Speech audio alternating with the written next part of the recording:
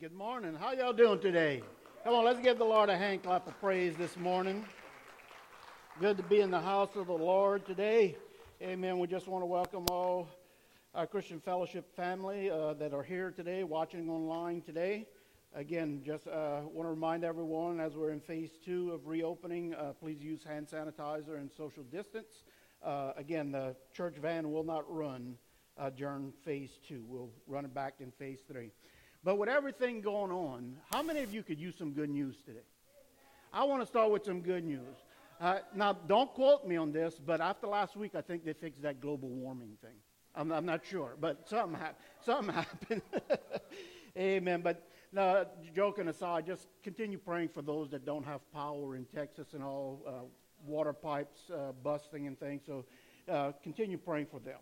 So I just want to remind everyone to stay connected and up to date on our social media page. In your bulletin, you'll notice this QR code. You could scan that with your phone, and it'll bring you to our website, Facebook, prayer requests, and prayer wall that you could do. You can listen to sermons, give online, and also take you to our YouTube channel. So we have all kind of ways that you could stay in touch. So just, again, want to remind you of all those different things. Also tonight at 7 p.m., New Generations Kids Church, 6 to 11, will be showing their service from this morning at 7 p.m. on their Facebook page. So if you have any kids, have them turn into that. Also, my Sister's Hearts Book Club will meet Monday, March 22nd from 5:30 to 8 p.m. in the back. They have some flyers in the foyer which tells you about the book that they're reading. If you have any questions, you could talk to my wife or Jordan and all in the back. Oh, that's her sister, Alex. But you could talk to them for Ladies Book Club. Want to encourage you to do that. Also, Wednesday evenings, we're still going to be canceled until further notice, until we see that numbers are safe with the COVID things. I was saying till phase 3, but I don't know how long they'll keep us in phase 3. So just when we see numbers going down that it seems to be safe, we'll start our Wednesday nights again. All right. Just want to say happy birthday to anyone having a birthday this week. If you're here today and you're having a birthday between now and next Sunday, raise your hand. Sister Hazel? When? Tomorrow. Happy birthday. Let's tell her happy birthday. All right. She's excited. She said she's finally going to be legal. She's going to be 21. Amen. Anyone else having a birthday? All right. What about anniversaries? Anyone have an anniversary in here today? Or this week, should I say? All right. Well, if you are online, we just want to tell you happy birthday and happy anniversary to you. What we're going to do now is receive our morning tithes and offerings. And first of all, I want to start with how you can give. Those of you that aren't here, you could mail it in to Christian Fellowship Church, Post Office Box 1427, La Rose, Louisiana, 70373. Or you could go online to www.welcometocfc.com and give online there. But the best way to give is in the house of God. We love to see your face. Amen. Amen. So if you would, let's stand to our feet as we read our scriptures for our offering this week. Our scriptures are found in Leviticus chapter 27, verse 30. This is from the Good News translation. It says 1/10, which translates a tithe. 1/10, that's what the word tithe means. Of all the produce of the land, whether grain or fruit, belongs to who? The Lord. Malachi 3:10 says, bring the full amount of your tithes, which is 1/10, to the temple so that there will be plenty food there.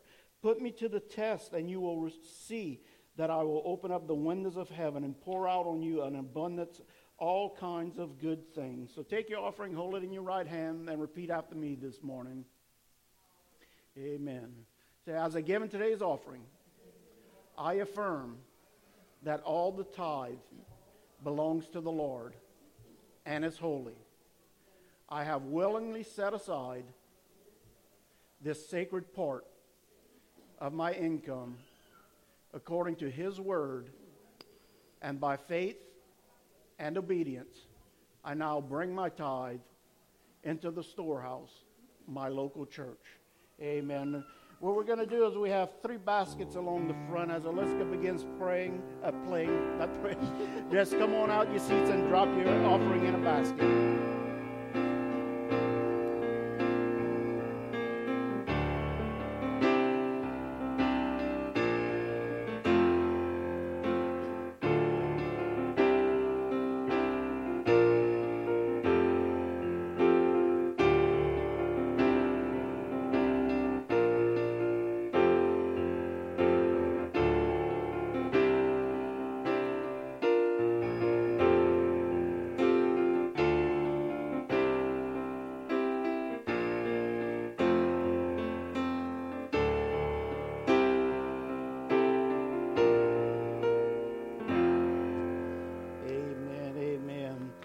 Let's stand to our feet as we get ready to worship this morning. Our call to worship is, praise and worship is from Hebrews 13:15 this month.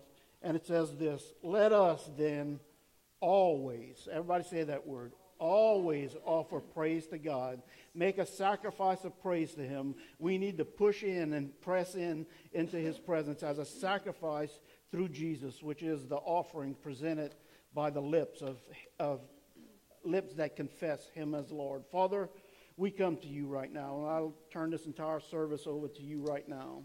Father, I pray for all those in the sound of my voice right now, Father God, that every blind eye be open to the truth of the gospel today, that every deaf ear hear the truths of your word today, Father God, that every mind comprehend your word this morning, Father God, and our hearts, Father God, create a heart of worship inside of each and every one, Father, as we come to praise you, thanking you for what you've done already in the past, but also to worship you because you are a holy God and deserving of our worship, Father, for who you are. In Jesus' name we pray, and everybody shouts, amen. Let's clap our hands and worship the Lord. Thank you, Jesus.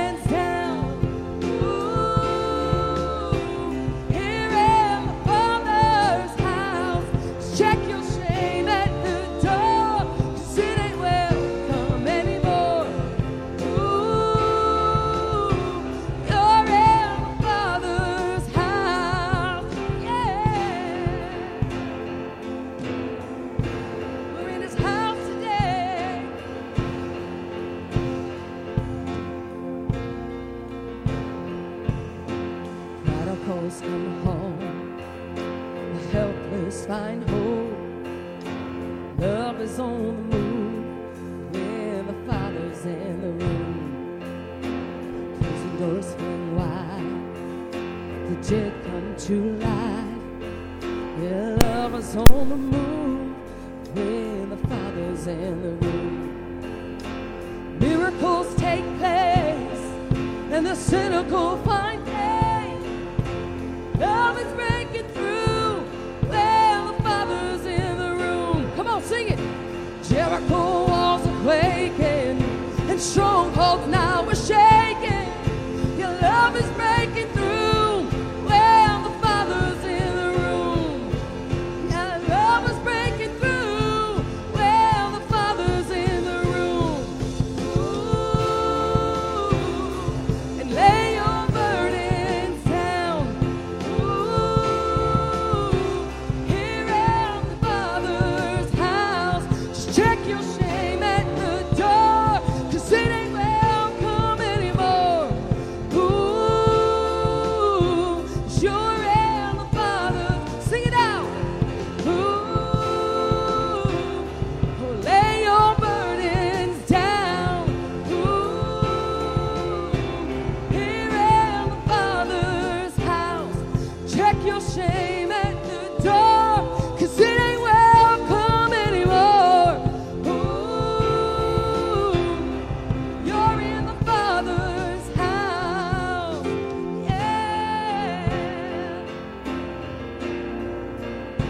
Come on, sing prodigals. Prodigals come home. Oh, the helpless find hope. Come on, declare. Yeah, love is on the move when the Father's in the room. Come on, sing it. Prison doors fling wide. Yes, the dead come to life.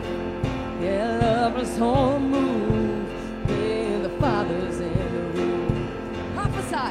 Miracles take place and the cynical find faith. Love is breaking through when the Father's in the room. Jericho walls are quaking and strongholds now are shaking. And love is breaking through when the Father's in the room. Sing it, yeah. Love is breaking through when the Father's in the room. Ooh, lay your burdens down. Ooh, here in the Father's house. Check your shame at the door. It ain't welcome anymore. Ooh, you're in the Father's house. Ooh, come on, lay your burdens down. Ooh, here in the Father's house. Check your shame at the door, 'cause it ain't welcome anymore. Ooh, you're in the Father's house. Ooh, oh, we're in the Father's house. Ooh, yeah, you're in the Father's house. Hallelujah, hallelujah, hallelujah. Prison walls are coming down. Prison walls are coming down today. Hallelujah. You know, as we sing that song, burdens, you were never meant to carry the burdens. The enemy has brought you down and weighed you down with the burdens and the weight of this world and stress and things going on in your personal life and in this world. But God had been dealing with me with that yesterday, and that's why the next song that we're going to sing, in my sleep, I just heard this song, and yesterday morning woke up, and God said, you're never meant to carry the burdens of what the enemy has put on you. Lay them down today. Lay them down at his feet. Lay them down at his altar today, because you were never meant to carry this. He said, I have come that you can have life and have it more abundantly. Let me carry the weight. Let me carry the burden. That's why I died on the cross. That's why I gave my son and died on the cross. You were never meant to carry these burdens. So lay them down at the feet of Jesus today. Lay them down, because he is here to pour out. He is here to pour out his presence. And in place of laying down those burdens, Lord, I thank you and I ask you for the spirit of encouragement and of hope and of peace to fill your people today, to fill your church today. And God, just lift up the spirit of the heavy-hearted and the downcast today. That's what God's been dealing with me about. You are not meant to carry it. So I ask you, Lord, to bring in your spirit of encouragement and to once again release hope, to release love, to release joy, and to release peace. And fear has to go in the name of Jesus right now. Right now. We don't ask it, but we declare and we prophesy today. The spirit of encouragement rests upon us.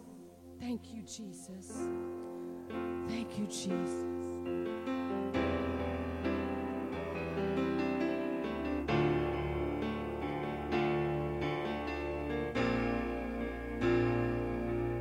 Let every lie be silenced and all depression cease. Let every dark assignment bow down at Jesus' feet. Let every curse be broken. Let every storm be tamed. And all that comes against us bow down at Jesus' name.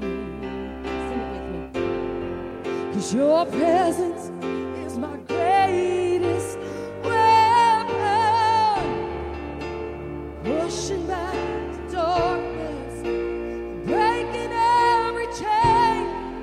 My worship opens up the heavens, crushing every stronghold when I speak your name. Your presence is my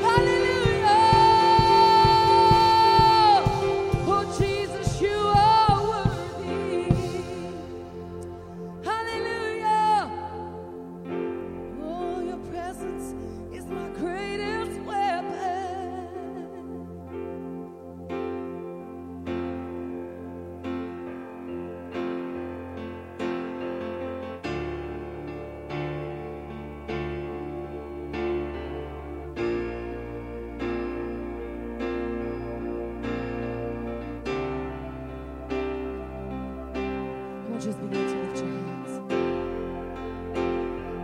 As Pastor Scott even prayed before, just begin to thank Him. Thank Him for what He's done. Thank Him for what He's already done. And just begin to thank Him for what He's going to do. God is not finished. God is not finished with us, church. God is not finished with our nation. God has not left us aside. He's not tossed us aside as His people. God is not finished. He's still on the throne. He has not stepped away. So just begin to thank Him for all He's done, for all that He's going to do, for all that we've yet to see. Our greatest days are in front of us, but they're not behind us. Our greatest days are in front of us, church. Oh, yeah. Oh, yeah. And I believe the word You said. I believe You, Lord. And I'm standing on Your promises. They're yes and amen. He has not forgotten. He has not gone back on His word. He is who He says He is. He's always going to be who He says He is. Oh, yeah, yeah. He is still God. Oh, and He is still good. I am no victim. Live with a vision. I'm covered by the force of love. I'm covered in my Savior's blood. And I am no orphan. And I'm not a poor man. The kingdom's now become my own. With the King I found a home. He's not just reviving, not simply restoring. Come on, greater things have yet to come. Come on, prophesy. Greater things have yet to come. He is my Father, and I do not wonder if His plans for me are good, or if He'll come through like He should. 'Cause He is provision and enough wisdom to usher in my brightest days and turn my mourning into praise. He's not just reviving, not simply restore. Come on, how many believe it? That greater things have yet to come. Greater things have yet to come.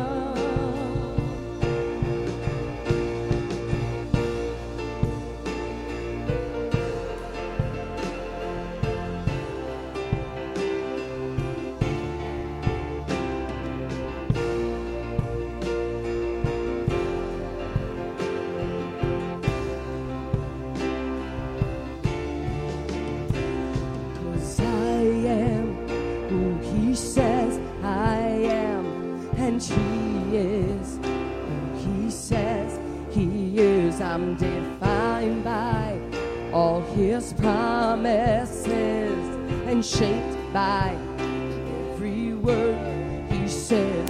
Oh, I am who He says I am, and He is who He says He is. I'm defined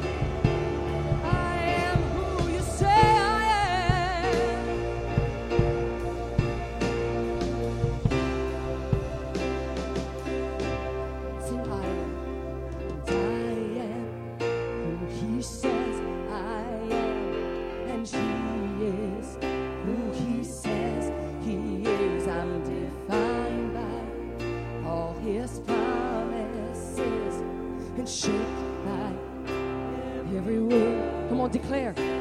Oh, I am who he says I am, and he is who he says he is. I'm defined by all his promises, and shaped by every word. Come on, sing it. Oh, I am who he says I am, and he is who he says he is. I'm defined by all his promises and shaped by every word he says. Oh, I am no victim. Oh, I live with the vision. I'm covered by the force of love. Oh, my Savior's blood. And I am no orphan. And I'm not a poor man. Kingdom come, become my own. With the King I found a home, 'cause he is my Father.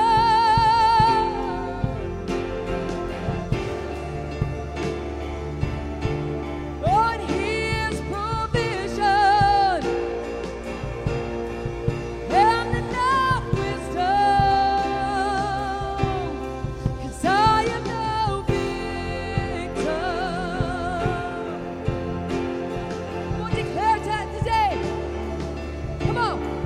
I am no victim.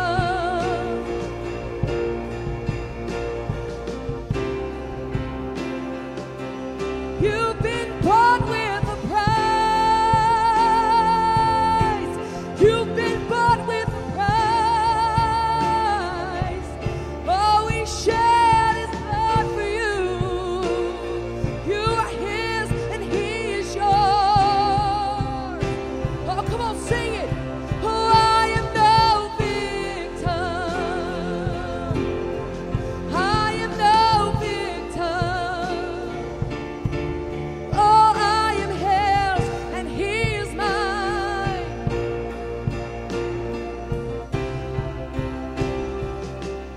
He is my Father.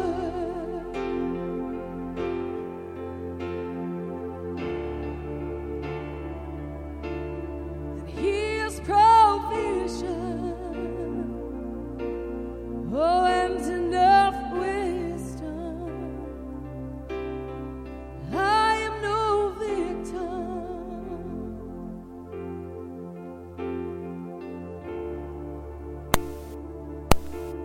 You've been bought with a price today. You've been bought with a costly price.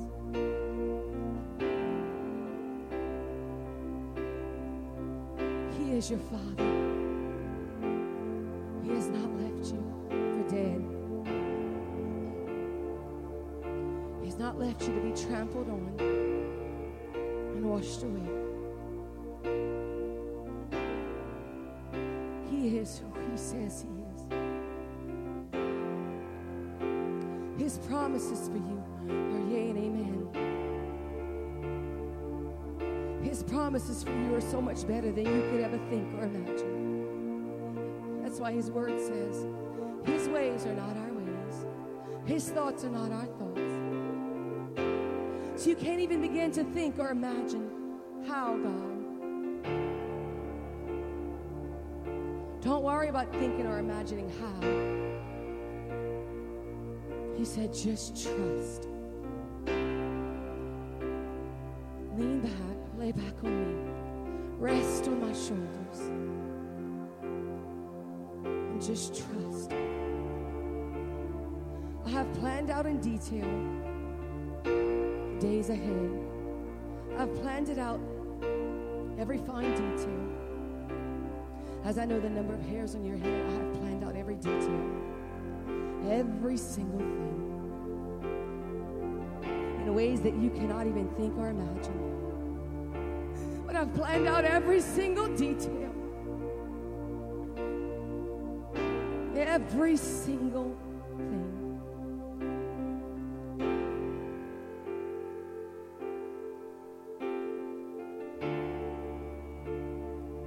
I have gone through it with a fine-tooth comb,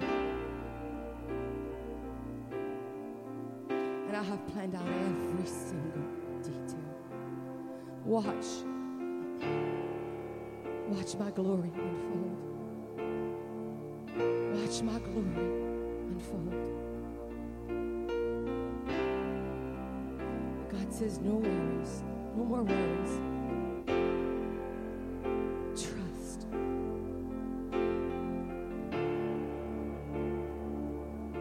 Don't look to man. Don't look to the natural. But my child, look to me. For I have planned out every single fine detail and square inch of your future. I have not left you. I will never leave you or forsake you.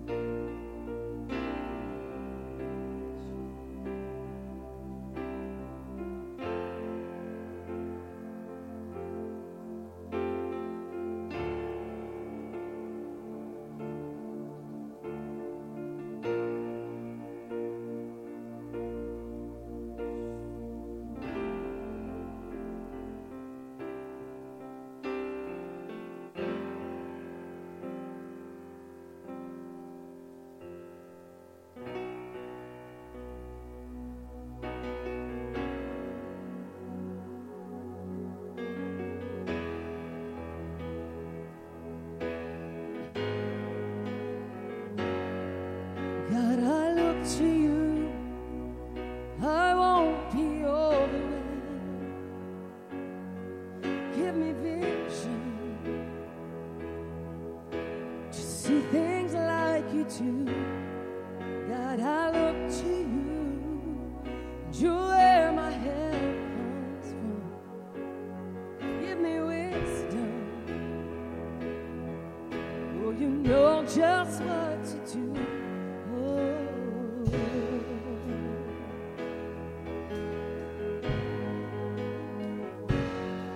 God, I look to you.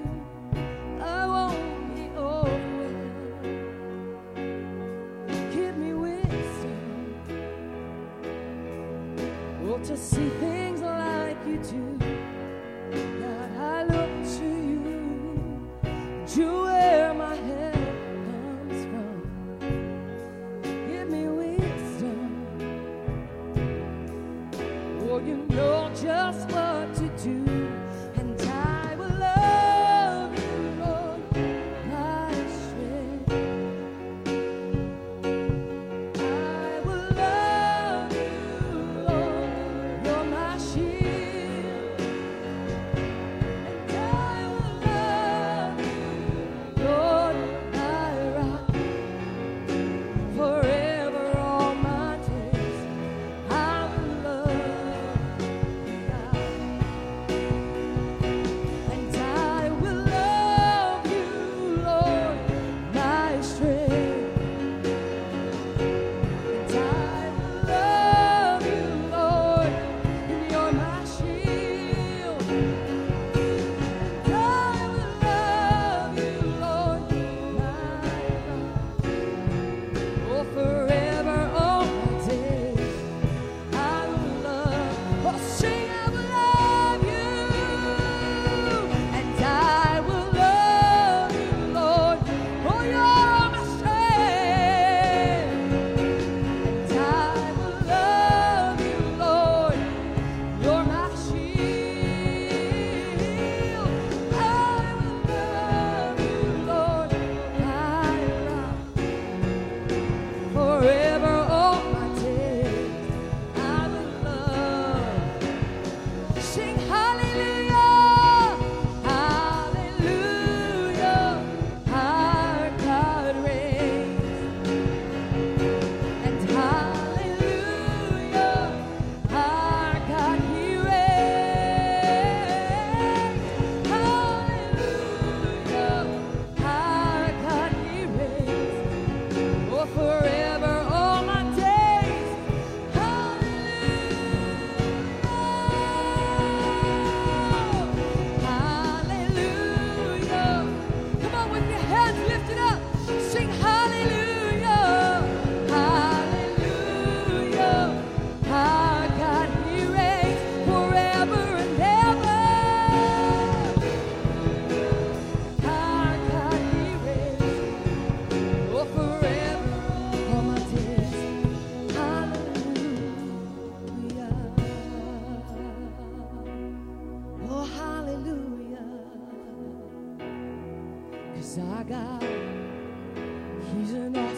God He reigns from heaven above with wisdom, power, and love.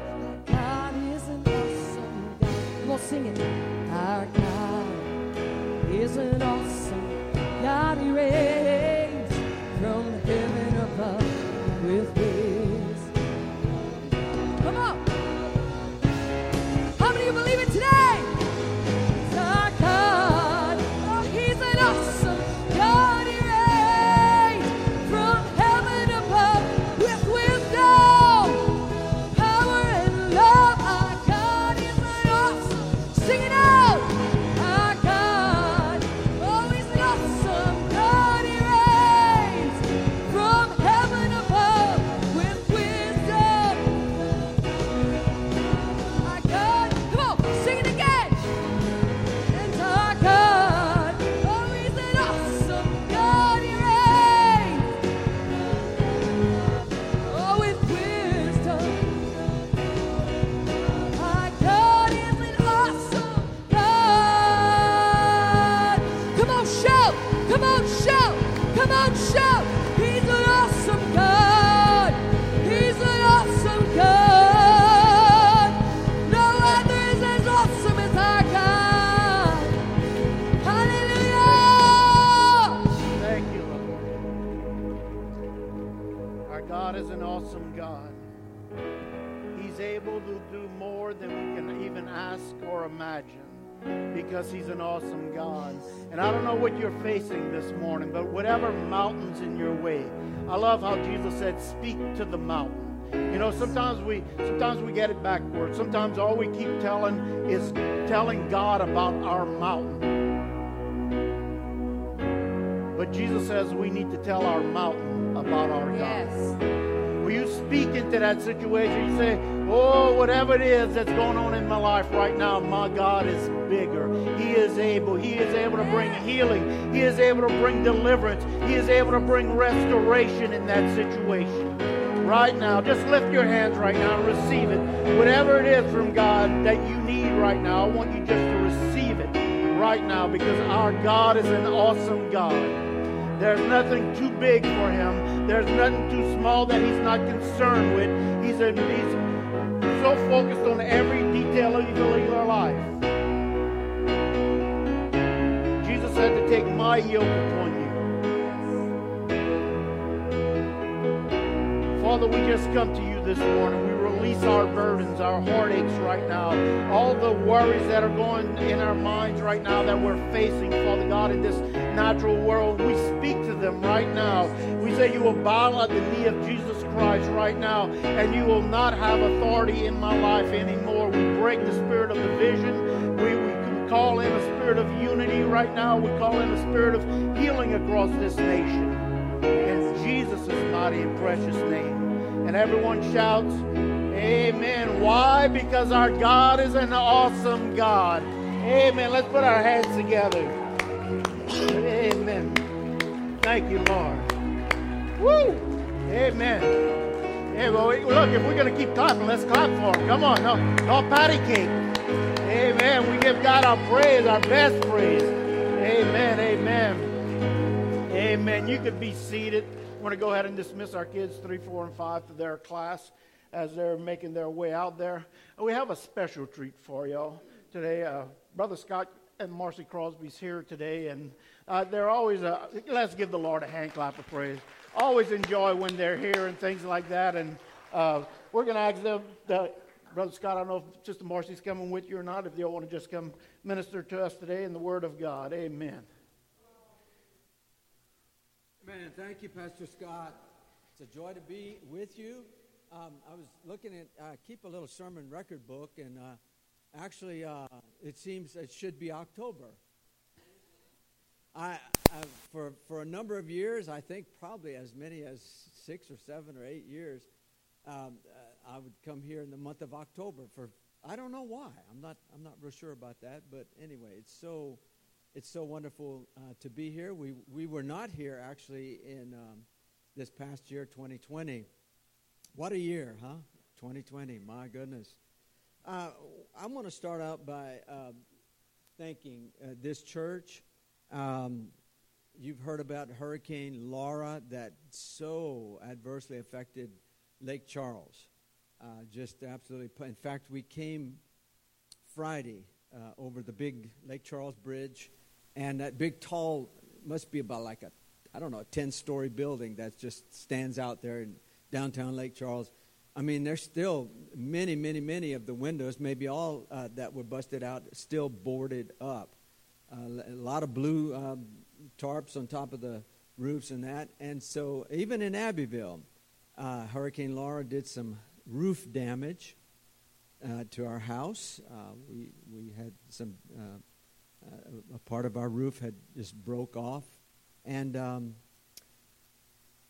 Pastor Scott and this church sent us a check, a considerable amount. That was a big help towards, a significant help towards the repair that needed to be made. So I want to thank you so very much for that. You know, speaking of Hurricane Boudreaux and Thibodeau, for you, Pastor Scott.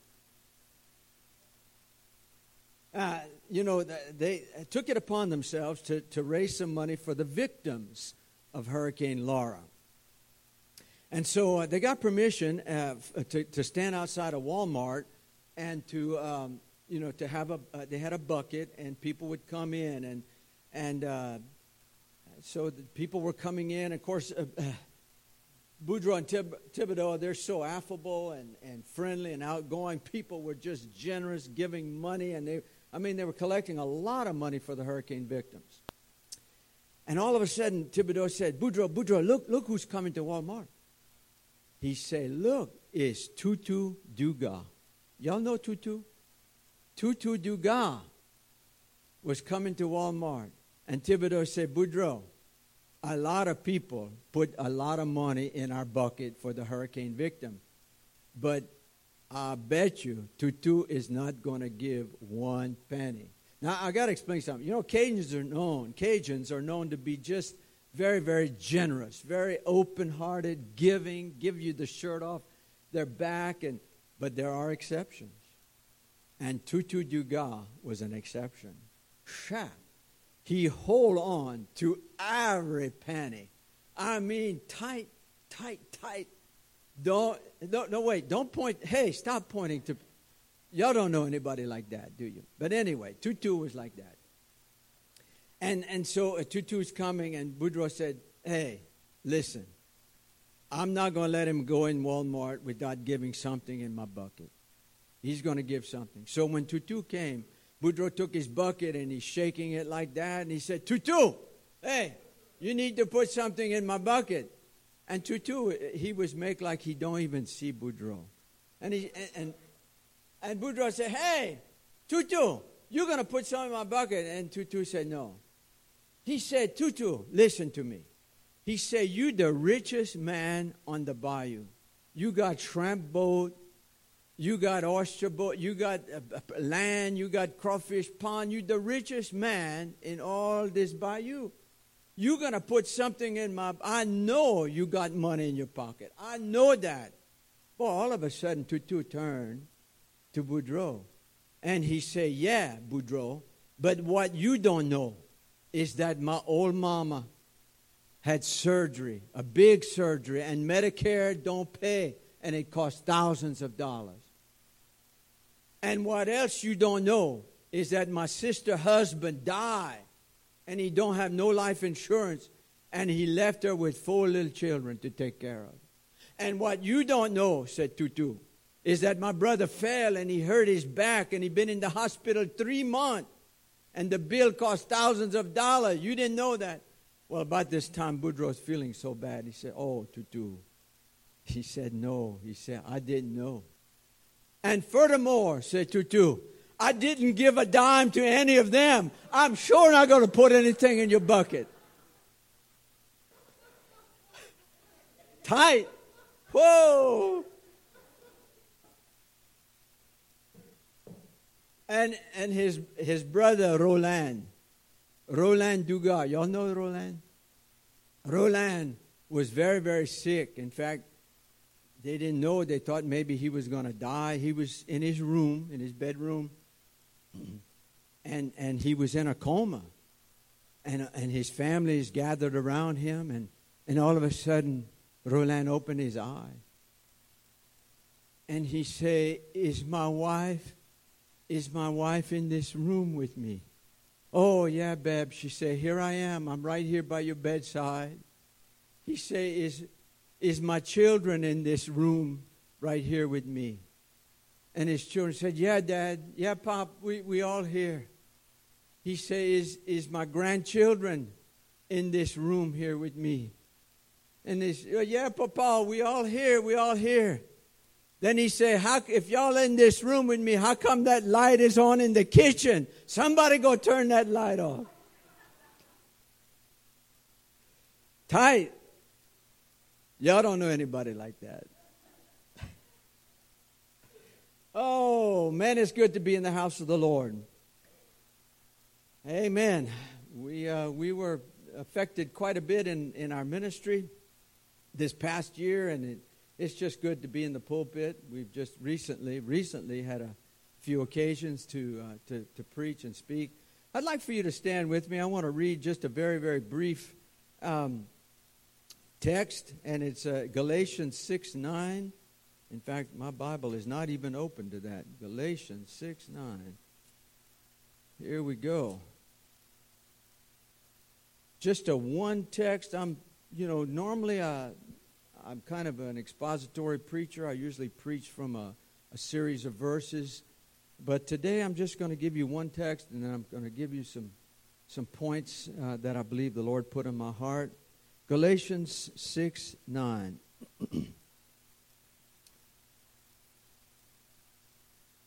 And let us not grow weary. I'm reading from the New King James. Let us not grow weary while doing good. For in due season we shall reap if we do not lose heart. Let's pray. Heavenly Father, Lord, this is a familiar scripture. I've heard this scripture most of my life. But Father, I just pray that even as recently you've put this in my heart and in my spirit about not giving up. I just pray that the Holy Spirit would just speak that to all of our hearts today. Lord, particularly if there's some that are here today that, Lord, just felt like giving up. I just pray that the wind of the Holy Spirit would just breathe new life and encouragement to our hearts today. In Jesus' name, amen. God bless you. You may be seated. The New Living Translation says, so let us not get tired of what is good. At just the right time, we will reap a harvest of blessings if we don't give up. If we don't give up. Be not weary. Let us not get tired. Weariness, fatigue, tired if there's a common sentiment for this past year that I've heard from so many people, even recently, I'm so tired of this COVID, so tired of this quarantine, so tired of hearing about this pandemic, so tired, weariness. But the scripture here admonishes us to not be weary in doing good. When COVID started last March, did you ever imagine that a year later we would still be affected by it? Weariness, tiredness. And for some it is even sorrow and distress. It's not just weariness and tiredness. That not necessarily, some of us have been able to continue in our jobs and our income has not been affected. But some are reeling with sorrow and distress and fear and loss. We were just recently on a Zoom. Actually, I preached a few weeks ago on a Zoom. It's my first experience in California, Sacramento, California, Abundant Life Assemblies. And I was able to speak on a Sunday morning right there from my living room table. That was a first experience for me, but that's where we are today, right? And so I preached, and I learned that Sunday that there was a family in the church that there was, I believe, a grandmother who they thought was maybe dying. She was very, very ill. And so over a period of a few days, 50 family members, I'm talking about, kids and grandkids and, and brothers and sisters, 50 family members came to the house and to visit and see their grandmother at this time. And they mingled and, and some of them stayed over and things like that. The result was all 50 of them got COVID, and 5 of those family members died. So for some, it's sorrow. It's more than just, something that's an inconvenience. For some, there's great sorrow. We heard about a missionary friend, Nathan Thompson.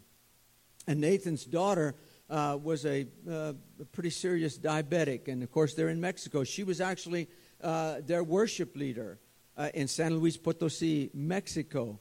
And this young girl, she was 37 years old. She got the virus and became very, very ill. And they thought they could battle it at home. And finally, she was so very, very sick, and she was not able to breathe. And, of course, where they live, they say the hospitals are inadequate. They're not on the standard of U.S., and so they brought her to this local hospital in Mexico. And, of course, they couldn't go in, right? They had to drop her off at the door. The next day, the same parking lot where they dropped off their 37-year-old daughter at the hospital, the next day, they were standing in that very same spot to receive her ashes. I'm talking about sorrow.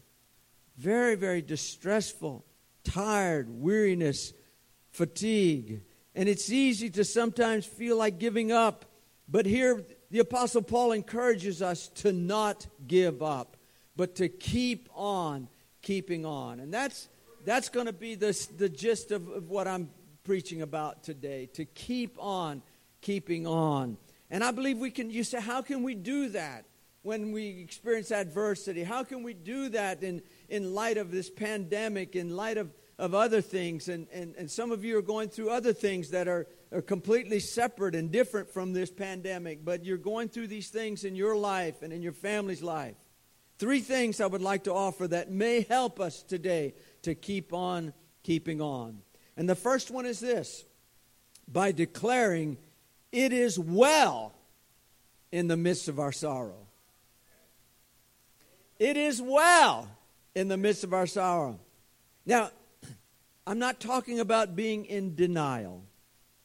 How many of you have ever known people that when they experience adverse situations, that they go into like a denial mode? I'm not talking about that. I'm not talking about pretending that the crisis or the problems or the difficulties don't exist. I'm not talking about that we just say, well, these problems are not real. You're going to be like, what is it, Christian scientists, Christian science that, say that, all of this is kind of a fog and it's not real, and you just got to think positive and it's going to go away. We're not talking about that. Nor do we discount or dismiss the real hurting, suffering of others who are at this time overcome with sorrow. Well, you say, Pastor Crosby, how in the world can we as Christians declare it is well in the midst of sorrow? In this past year, our ministry, as I said a while ago, has been adversely affected by COVID, in that we've lost opportunity. Basically, our suffering, we've lost opportunity for services and meetings, but just about the time when I want to complain, just about the time this year when I'm saying, oh God, as many of you know that we do kids ministry in the summer, and we were going to be booked from June, July, and into the part of August with VBS and kids ministry and that. And of course, as we went towards April and May, these meetings began to cancel, and there was 2 holdouts. There was a church in Florida where they said, "No, we're gonna have the kids program," and then there was a church here in Louisiana, in Kaplan, that was holding out. And the last week of June, they said, you know what, we just kind of had an outbreak in our church, so you better not come. So our whole summer was canceled. But when I began to feel sorry for myself, anybody ever feel sorry for yourself? And you begin to complain to the Lord. About that time, I'll open up a letter from a missionary to Chiapas, Mexico, or to Cuba, or Nepal, and read about people whose suffering and loss is multiple times worse. They're suffering. You know, the hotels, the international travel industry has just been absolutely devastated. And a lot of these people in these countries, they make crafts and they make things and they work in the hotels, on the coast and things like that. And there's trickle down economic. That's all stopped completely. Villages, poor villages, people are absolutely starving because there's no income that's been taken away from them. How in the world, as a Christian, can we declare it is well? Remember the story in 2 Kings 4 about the Shunammite woman whose little boy died in her arms. We know the story. It was a miracle baby. The prophet had come through and she had been kind to the prophet, and he said, "What can I do for you?" She says, "It's okay, no problem." And his servant said, "She can't have kids. She's barren. She's not able to have children." The prophet Elijah turned to her and said, "You're going to have a little boy about this time next year." Miracle baby. So now he's a little boy, maybe 8 or 9 or 10 years old. He gets a fever and he dies in her arms. The Bible says that Shunammite woman laid him in his bed. Didn't say a word to anybody. Didn't even speak to her husband. Got the servant to get a donkey ready, and she made haste. She went full speed to the place where the prophet was. She laid him in his bed and determined to get to the prophet Elijah. Now twice in verse 23 and 26, when someone said, "Where are you going?" or "Why are you rushing to see the prophet Elisha at this time of the day?" she replied, "It is well." That was her reply. "It is well." Or some translation says, she said, "It shall be well." She wasn't in denial or pretending it didn't happen, but she at that moment had put her hope and her trust, and her saying, "It is well," was a statement of faith. It is well. It shall be well. We know she was in great sorrow. In verse 27, when she reached the man of God, she couldn't say anything. She just fell and grabbed his feet. And the servant of Elijah began to push her away. And Elisha said, "Let her alone, for her soul is in deep distress." How in the world can a person with such anguish and distress and agony of soul say, "It is well," or "It shall be well"? You know what? Her hope was in the Lord. And of course, we know that Elijah made a miracle, and the boy came back to life. Declaring "it is well" or "it shall be well" in the time of deep distress is not being naive or in denial, but it's a faith statement that reveals our level of trust in God. And that brings me to the second thing that may help us to keep on keeping on. And it's this: an intense trust that God is in control and that He knows what He's doing.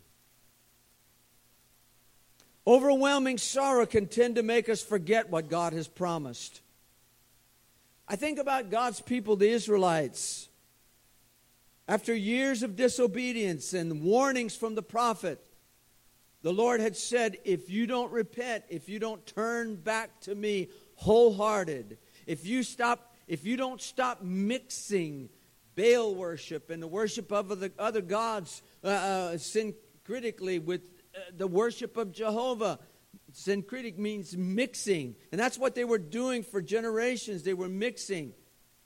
Almost reminds us of our country, founded on the principles of God's Word. And over the years, we've had a diminishing of that.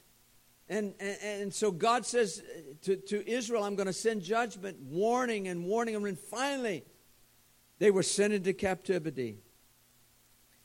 And when they were there, Psalms 137 expresses their sentiment.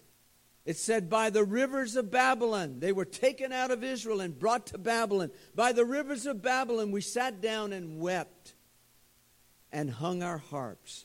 That's a powerful statement. Because you see, the Jewish people, the Israelite people were a happy people, and they were a people of singing and rejoicing and worship. And so by the rivers of Babylon, we hung our harps. And it even goes further and says that the Babylonians said, hey, you are a joyful people, a people that you say believe in God. And now you're not singing. Sing to us. In a sense, they were missing an opportunity to be an influence. And that's another thing that can happen when we're in distress and we're overcome with sorrow about what's happening to us. We cease to be an influence to those who really, really need our influence for God. And so by the rivers of Babylon, we sat down and we hung our harps. And one might say, well, that's understandable. They had been ripped away from their home and brought to Babylon. That's understandable that they were sorrowful. But I want to take you to Jeremiah chapter 29, where the prophet Jeremiah said, because of your disobedience, God is allowing you to go into Babylon, but you will be there for 70 years. And while you are there, the Lord says, build houses, plant gardens, and eat the harvest of them. What? This is where they were sorrowful and in anguish about their loss. But God says, listen, and pray for the city where you live. Have sons and daughters and grandchildren, that you might have peace. Is that possible? In a time of, we're possibly in a time of, we hear about cancel culture, Pastor, and we hear about, in this change of administration where, some of the things that the Christians stand for, and I'm talking about the areas of abortion and things like that are being reversed. And is it possible that even in adversity in our nation, in politics, that we can have peace? Pray, he said, for the city where you live, that you might have peace. But we're in Babylon. We're in a heathen place, God. How can we have peace? But God said, you plant vineyards, you have sons and daughters and grandchildren, pray for the city where you live. And then in verse 11, listen to this, that oft-quoted verse, because I know, says the Lord, the thoughts that I think towards you. God has not forsaken us. He's not abandoned us. Thoughts of peace and not of evil, to give you a future and a hope. I'm going to tell you something. An intense trust that God is in control and that He knows what He's doing. My prayer today is, Lord, it's so easy to say I trust you when everything is going great. But during a sorrowful time, during an adverse time, let me have that intense, that magnificent, that marvelous trust in you. And thirdly, to keep on keeping on.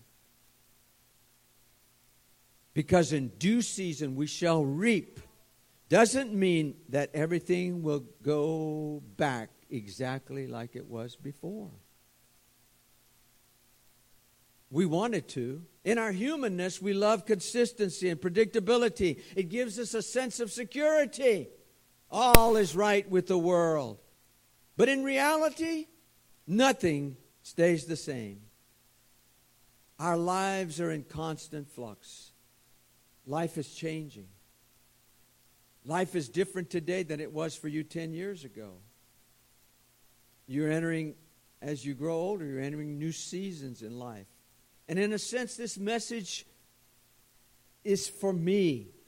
Because at this time in our life, things that, happen and we're involved in ministry is beginning to shift and change. But God's grace, listen to me, God's grace is available to adapt to every season of change. Reaping, not becoming weary in well-doing, reaping in due season doesn't mean that everything will go back to how it was before. In 1 Kings chapter 19, the prophet Elijah, his life is threatened by King Jezebel. And we find Elijah engulfed. And it's so different from all of the preceding chapters where we see Elijah as a champion, a man of God, miracle worker. We see Elijah confronting the 400 prophets of Baal. What a victory on Mount Carmel. But now, all of a sudden, in this chapter, he is so engulfed in sorrow. Everything has come to an end.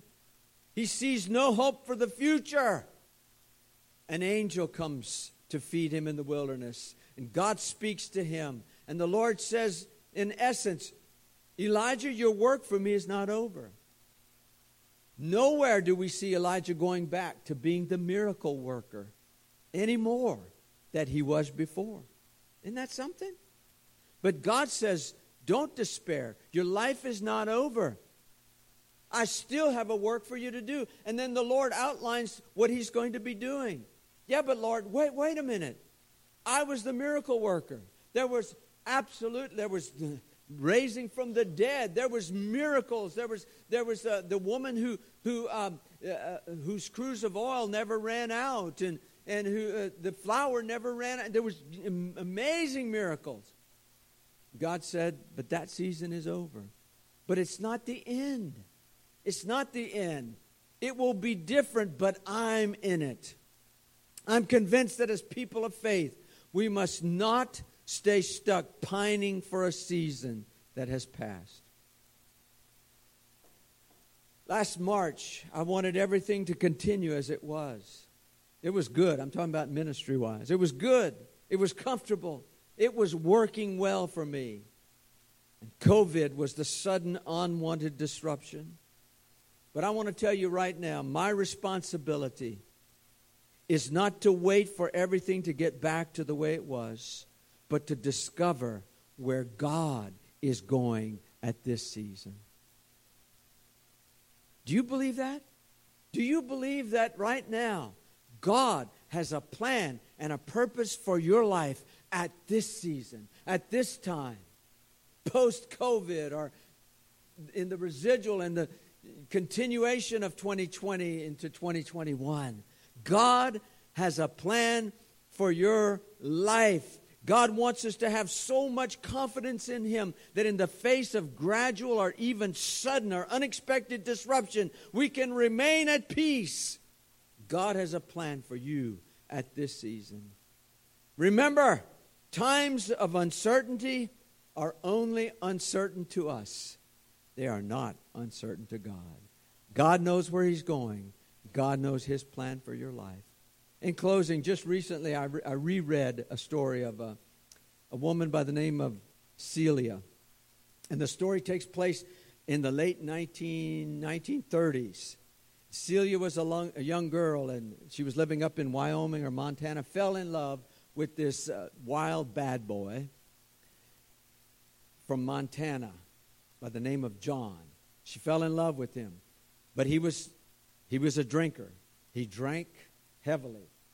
And he said, marry me. And she said, I won't marry you until you stop drinking. And he said, well, I can do that. And he did for a very short time. She married him. And he began to drink. And they fell on hard times, and he drank even more. And his drinking became just absolutely out of control. He was drinking everything he could get his hands on. The family began to suffer. I think Celia was from more of a well-to-do home, but now she was in poverty. They had a baby girl by the name of Juanita. And Celia got to the point where she was in absolute sorrow and distress. She said, I'm better off dead. If I die, even my baby will be better off because my family will take the baby.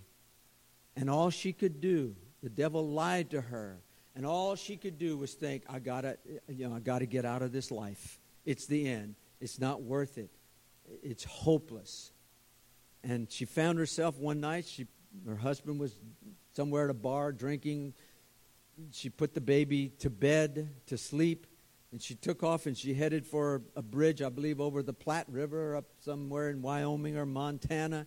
Got to the middle of that bridge over that raging water, and she was going to jump in. And every time she'd come to the railing, she just began to weep and sob, and then she began to cry out to God and say, God, it's hopeless. There's no hope for the future. It's over. How can I, my baby will be better off with my family. I just can't go on. And all of a sudden, right there on that rail of that middle of that bridge, a hope began to fill her heart and said, if you will let me, what she heard in her spirit, if you will let me, I will help you to get through it. And she just grabbed on to a little bit of hope. In fact, she admits that one of the thoughts that came in her mind was, he's so absolutely out of control and reckless in his drinking that he probably won't live very long. I may not have to put up with this very long. But some way, somehow, she got a hope in her heart. She went back. Baby was still sleeping in bed. She continued to live in that very, very deplorable situation. But less than a year from that time, in an alley or somewhere on the street, someone came and found her husband and began to preach to him the gospel of Jesus Christ. He sobered up. He opened his heart to the Lord. He went home and he told his wife, he said, God delivered me. He had some backsliding over the next year, kind of, back and forth. But anyway, he got stronger and stronger in his following the Lord, in his faith. And after a year or two, her home was what she desired. And he turns to her and says, God has called me to preach. John and Celia Dodge preached all through the night, I guess by the late 1940s, the 50s, the 60s. Almost every she had 9 more children after Juanita. And all 10 of them, I believe, almost all 10, maybe not every one, but are in some kind of ministry, missionary. John and Celia ended up going to Africa for a time as missionaries. I know the family personally because they were involved in the Bible school that I went to in San Antonio.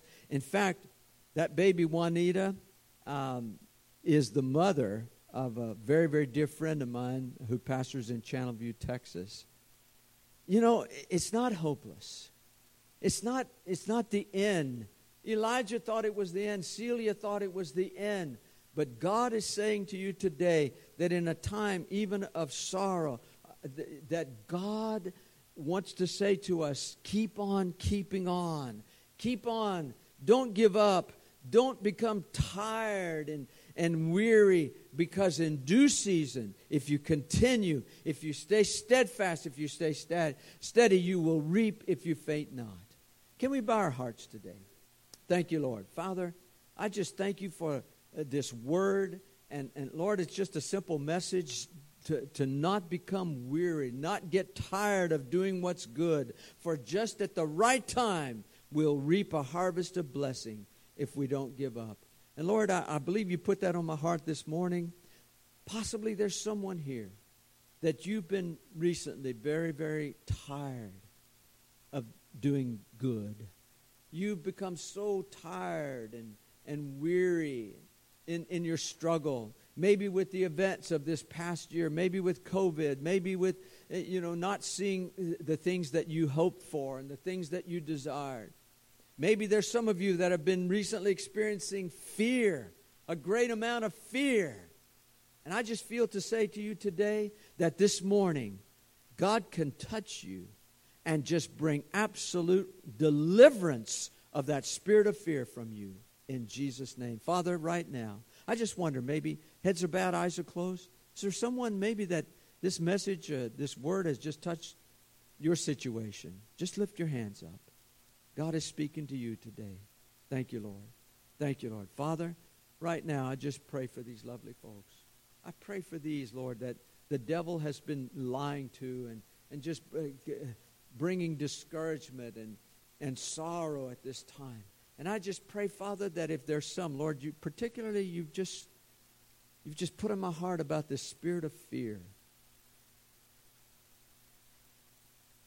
Lord, in the name of Jesus, I rebuke the spirit of fear that has overcome and overwhelmed in Jesus' name. Let it be lifted up and gone. Speak a word of peace. Let their life be filled with peace. They may not see, in the natural, may not see the answer today or tomorrow, but let them know, let them have such an intense trust and a confidence in you, Lord, that they know in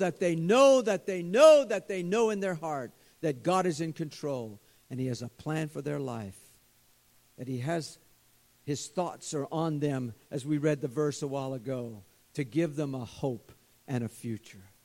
In Jesus' name. In Jesus' name. Peace. Peace. Father, I just pray for this church, this pastor. Lord, just let the blessings of God flood this place. In Jesus' name.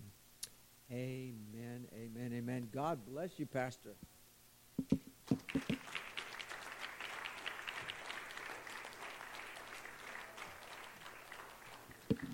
Amen. As he was closing, I was reminded of I had read, and I always was intrigued with World War II and everything about that. And I'd read an article on Holocaust survivors, those that went in the concentration camps, and many of them were gassed and killed millions. But a lot of them died of starvation and different things. And if you look back and see the horrible images of the way they look like skeletons with skin on. And they interviewed a lot of survivors many years after, and they asked them, how did they make it through? And all of them had the same thing. They said, we never gave up hope. Said those that died, you could tell that they had given up hope. But they said, we always trusted. And as bad and dire as it seemed, we never gave up hope. And that hope, as long as you could hold on to the hope. You hear me? Hold on to the hope. I always like to say it this way. You know why you woke up today? Because God's not finished with you. God still has a purpose for you. The enemy wants to come to kill, steal, and destroy. But God has a purpose. That's why you're still here. That's your hope to hold on to. Amen. And just as quick as our world changed in March of last year, God can move that quick again in your life. Amen. So let's stand to our feet as we just close in prayer. I want to thank Brother Scott and Sister Marcy for being here with us again. Although it wasn't October, it was still good, Brother Scott. Amen. Father, I just come to you right now, and as we leave this place today, Father, I just speak your blessings upon each and every one here, Father. All those that are going through anything in their life right now, Father God, I just pray that you give them the strength to hang on to the hope that we have in you, Father, that you are able to do more than we could even ask or imagine, Father.